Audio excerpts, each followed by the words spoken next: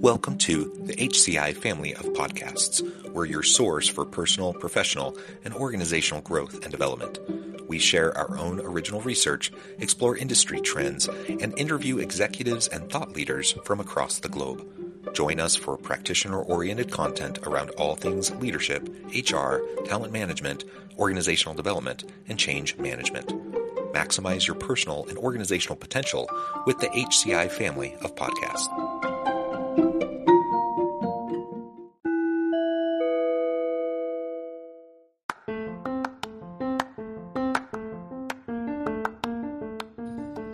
Welcome to the podcast. In this podcast episode, I talk with Betsy Hill and Roger Stark about neuroplasticity and how it pertains to learning.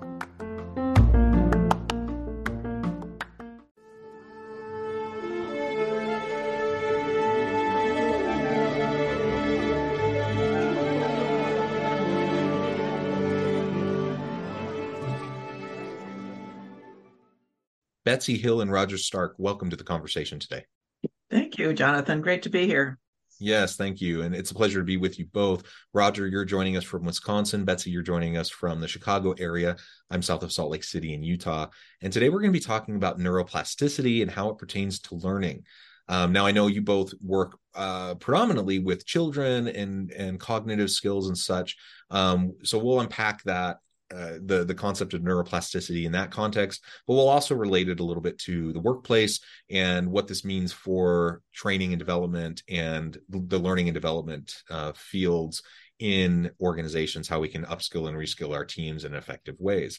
As we get started, I wanted to share Betsy and Roger's bios with everybody. Betsy Hill is the mother of 3 boys and an award-winning educator. She studied neuroscience of learning from Dr. Patricia Wolfe and other pioneers in the field, coining the term neuroeducator. She is former chair of the board of trustees at Chicago State University and teaches strategic thinking at Lake Forest Graduate School of Management, where she received a contribution to Learning Excellence Award. Roger Stark is CEO of Brainware Learning Company. It started with a simple question: what do you know about the brain? His vision was to combine multidisciplinary clinical cognitive training with video game technology. It had never been done before, and over the past 15 years, he has championed efforts to bring comprehensive cognitive skills training and cognitive assessment within the reach of everyone. Now, I could speak to both of your backgrounds a lot more, but I'm going to pause there. Anything you would both like to highlight by way of your background or personal context before we dive on in? You did a perfect job, and you led with the fact that I'm the mother of 3 boys and now the grandmother of 2 girls. So, and for what it's worth, I got 19 godchildren. Well, let's start with just generally opening up around the idea of cognitive skills. Why is it important to be thinking about cognitive skill development, and what is the role of neuroplasticity in the development of cognitive skills? It's both great questions. So cognitive skills are the basic ways we take in world information from the world into our brains. So learning is about, understanding things, doing things differently, but essentially it's actually about changing the brain. We physically change the brain. We make different connections among neurons and when we do that, and cognitive skills are how that happens. So skills like attention, working memory, visual and auditory processing. This is how we start the learning process. And then what we do with it, making decisions, applying it, using that information, are all part of our cognitive processes. And so when we understand those, we can actually improve the way that we learn. And neuroplasticity is the fundamental reason that is possible, because we can change the brain to a much greater degree than people have generally understood that to be. There's now broad consensus in the scientific community about neuroplasticity. And it's amazing what can happen when you don't assume that intelligence is fixed and when you know that these processes can change. Yeah, I would like just to add to that there was a perception for many, many years that whatever cognitive ability you were born with, whatever cognitive ability you came to school with, that was really all the cognitive ability that you had or that you would ever need to be successful in school. The world has changed. The complexities of our environment, of our cultures. So not everybody comes to school prepared the same way. And we believe that the most underutilized asset in this whole learning and teaching process is the student. Yes, we are born with the capacity to learn. That's what human beings do. But our capacity for learning is shaped by our environment and our genetics and our life experiences. And our cognitive ability defines our learning capacity. And despite all of those things affecting or shaping who we are, our environment, our genetics, and our life experiences, it doesn't have to be that way anymore. That does not have to define you. Or if you want to do something different about that, you can, but you just have to do differently. And you referred, Betsy, as you were talking about neuroplasticity, you referred to, what I hear a lot of talk around is this idea of fixed mindset versus growth mindset, right? And so if we recognize that we're not stuck where we're at, like we literally can develop new ways of learning and growing, it not only does it bring hope to us, in terms of just progression in our lives and in our experiences with our families and in our communities, but it means when we approach learning that way that we can develop in many ways that perhaps we didn't even think were possible. And I think of, for example, math. My wife is a math professor. She teaches stats and business calculus and those sorts of subjects. Lots of people have math anxiety. Lots of people have been told since the time they were kids that they're not a math person, that they're stupid, they can't do math. And that's a horrible thing to tell a kid. You shouldn't say that, first of all, but it's a common experience that many children have, and they carry it with them their whole lives, just thinking, oh, I'm not a math person. And so one of the things she has to do at the university is just help to break down those barriers, the negative self-talk, the expectations that people put on you over time, and to help the students actually recognize that they can do it. Like this is something they can not only do, but they can enjoy and they can be good at, regardless of whether, they felt like they were good at it before. That's kind of her superpower, is like her ability to break down the resistance, and the math anxiety and those sorts of things. And to me, that's speaking directly to this idea of growth mindset, or the neuroplasticity approach to how we go about teaching and learning. There's so much misconception about growth mindset and what that means. I mean, for example, I can have all the growth mindset in the world about my ability to play basketball, but I'm not going to be able to take on LeBron James or Michael Jordan, regardless of my growth mindset.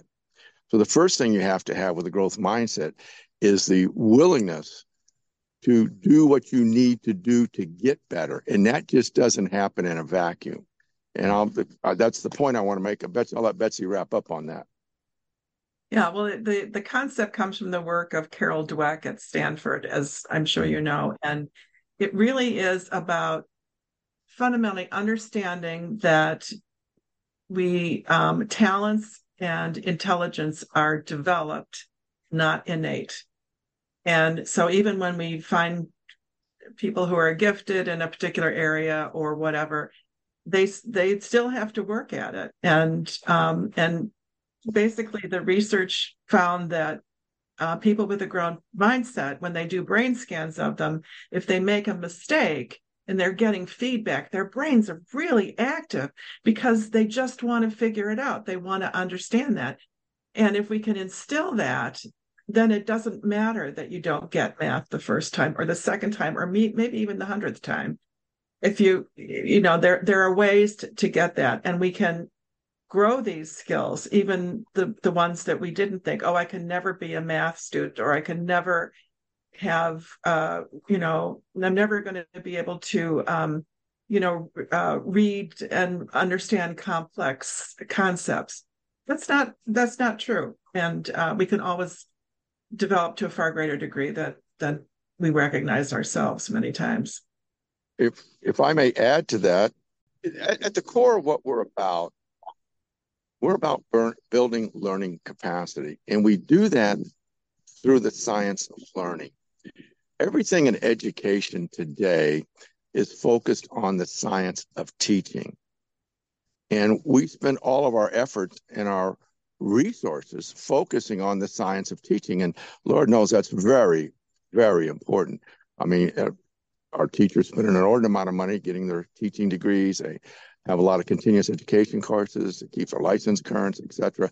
We spend a lot of money on teaching. I don't know if you've ever thought about this. Have you ever thought about the one place where we spend no money on training for a division or group of people? Have you ever thought about that before? I don't know. Okay, I'll tell you one place. We don't spend 10 cents hardly on preparing our children to learn. We everything we do is we get training, even in your career. I don't know what you've done historically, and you're obviously quite capable, but even if you're very capable and you go from one company to another and they hire you because of all your skills and ability, you're still going to have to be trained in how that particular organization wants things done. There is their way, whatever that might be. We train everybody everywhere, but we never think about training our children and developing their capacity for learning. But yet, everyone will say the seed of the challenges with only about a third of our children performing grade work level proficiently, it's because of the parents. It's because of the home. You got a lazy kid. They don't work to their potential. They don't have the ability. They're difficult. They got lousy parents. They got this. They got that. I often ask a lot of times when I'm talking to parents, which I love to do, is how many times you sit in a parent-teachers meeting and the teacher says, I've got to tell you something. The reason your son's challenging is I'm not a particularly good teacher. And I often get a big laugh if they've ever heard that from a teacher. No, they never have. Because teachers don't know about learning either. They know about teaching.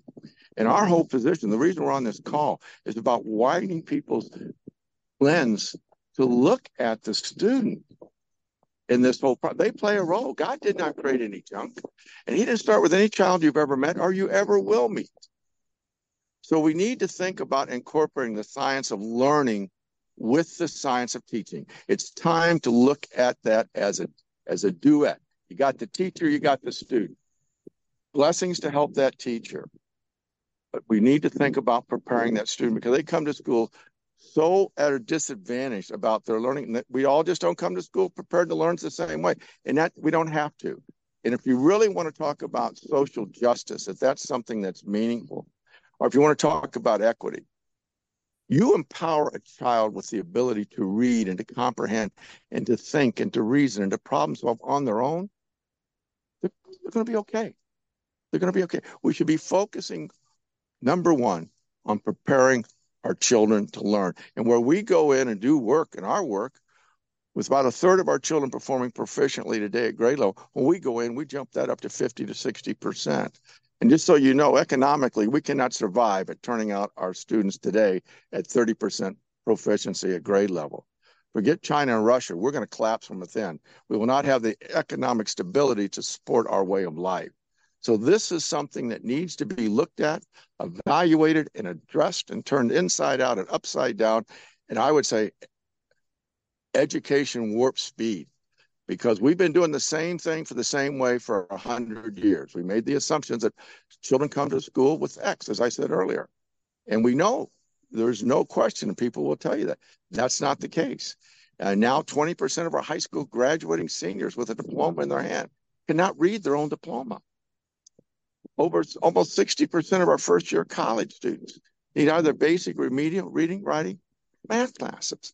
42% of our workforce today is workplace illiterate because they don't possess the skills to utilize the tools to drive productivity.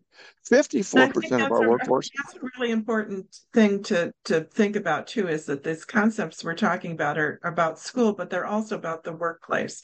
Yeah. And the kinds of skills that companies are prioritizing, and that people need to have the ability to learn and to relearn and to relearn and to relearn and to upscale and to upskill and all those things, because the world is changing so fast. The skills that companies put priorities on, things like adaptability, things like the ability to adjust and to learn new things, those are cognitive skills. And there are ways to address them and to develop, not just by explaining to someone how you can be more adaptable, but there are mental processes, and the mental process that I use to to shift gears and to think of a different way to solve a problem is the same one that I use when I'm reading or when I'm doing math, and I have to, apply a different operation. Those are cognitive processes that can be strengthened. Yeah, that's absolutely certain. There's no doubt about that. I think that the learner of the future, the best job skill to have, if you want a strong, employable future, is to learn how to learn, because things are going to change so fast that whatever you think you're going into that company to do today and what tools you think you're going to utilize to be successful, I got to tell you, in a year or 2 years, it's going to be something different, and it's going to be something different. So employers are going to look for people that can learn quickly, efficiently, effectively, and be able to take those new learning skills at a highly accelerated rate and deploy them in the workplace for productivity. Yeah. So you mentioned the importance of a learning approach, learning skills, learning mindset, in addition to a focus on teaching, right? And whether we're in a K through 12 system, pedagogy and the research around effective teaching, that's important. We want to have effective methods in how we teach, but we also need to help others understand how to learn. And that is well stated. I think in the learning and development space in organizations, this is something that the more progressive organizations have been leaning into. I think in university settings where again, the more cutting edge progressive universities are leaning into this idea of teaching learning skills and helping individuals become lifelong learners. I know I'm a professor, and I know that's one of the things that I emphasize with my students all the time. I teach training and development, learning and development, HR stuff at the university. And, the vast majority of everything they're learning in the program is not going to even be the same or even relevant necessarily in 5 or 10 years. And so I want to make sure that I'm developing the skill sets that will allow them to be successful in the future, regardless of whether the technical knowledge that they need to be successful today is the same, 2 years from now, 5 years from now, 10 years from now. And so we really do need to lean into this idea of learning how to learn, how to be lifelong learners who can be agile and adaptive in a rapidly changing marketplace. The jobs of today are not the jobs of yesterday. And ultimately, if I want to be relevant in my field, if I want to be relevant in my career, I will have to be adaptive and constantly learning and growing. Otherwise, I will literally just lose relevancy. I will not have the knowledge necessary or the skill sets or the capabilities necessary to be a contributor in the future of work if I don't learn how to learn. And people who have made themselves obsolete by not learning and not continuing to pay attention to what's going on in the environment and all those sorts of things. I teach strategic thinking in an MBA program, and a lot of it is about the concepts and thinking more broadly and being able to use those tools, but it applies to everything. It's not just about strategy in a company. We can look at our personal strategies. We can look at strategies for our families. We can look at and it's about the thinking and the processes. And my great joy is when we get to the end of the course and my students tell me that they think differently, and that's what it's all about. She's a exceptionally good teacher, I just might add. She's very, very good at what she does. One thing I would just like to add, when you look at this stuff, you say, okay, Roger, it makes general sense, but let's get at the core of the real value propositions.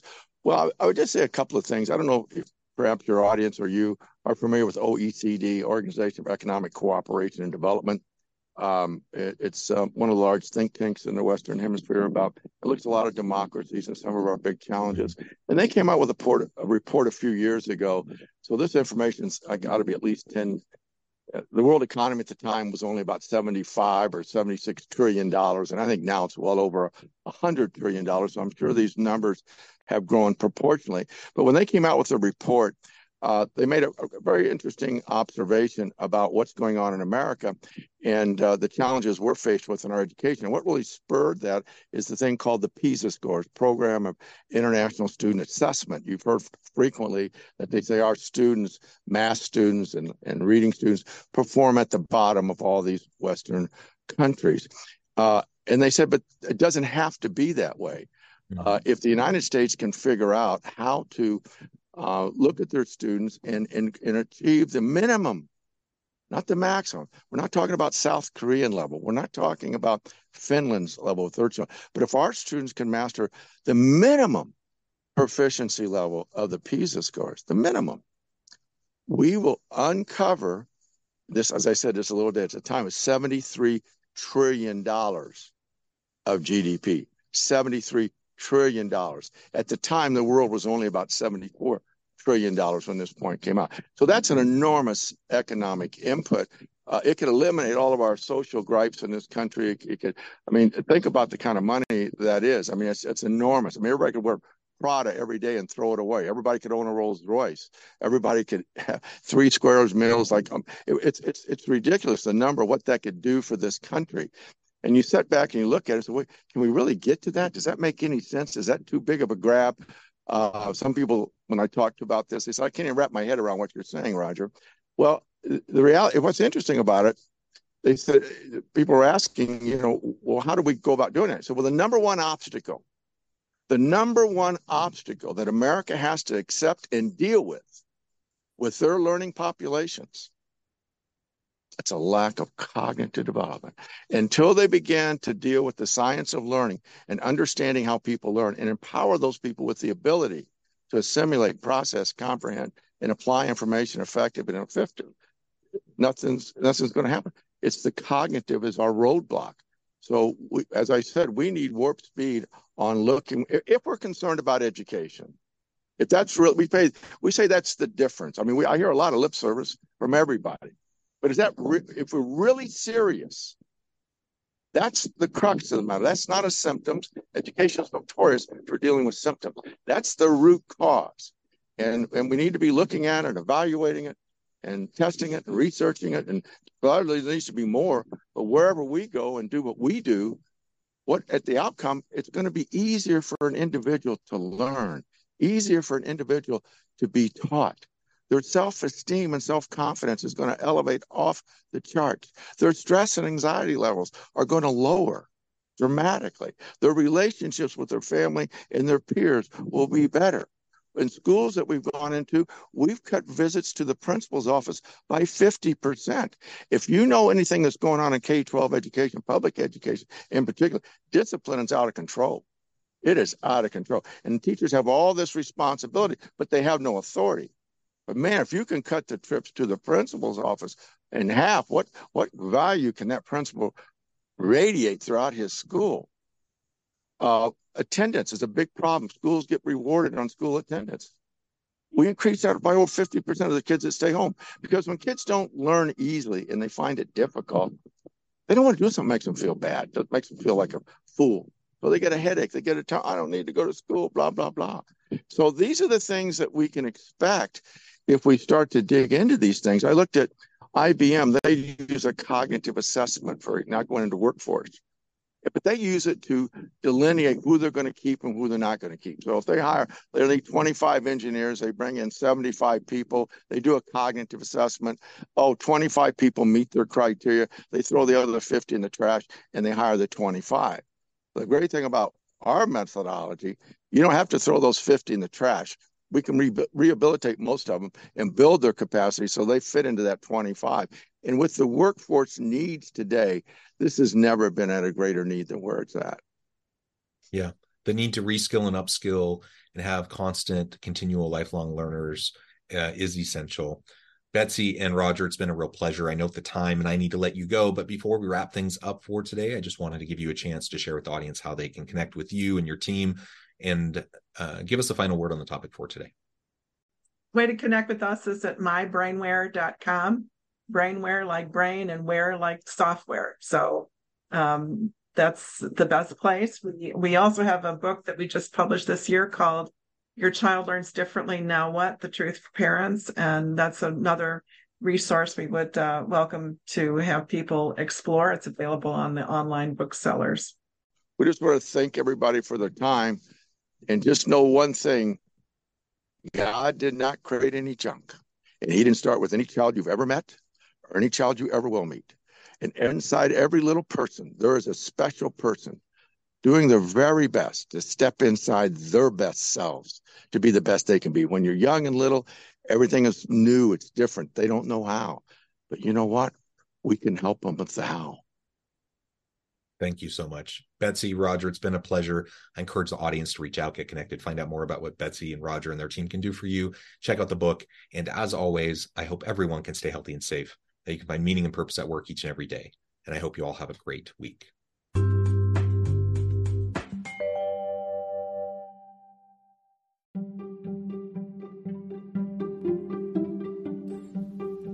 Thanks for joining us for this episode of the podcast. We hope you stay healthy and safe, and please join us again soon.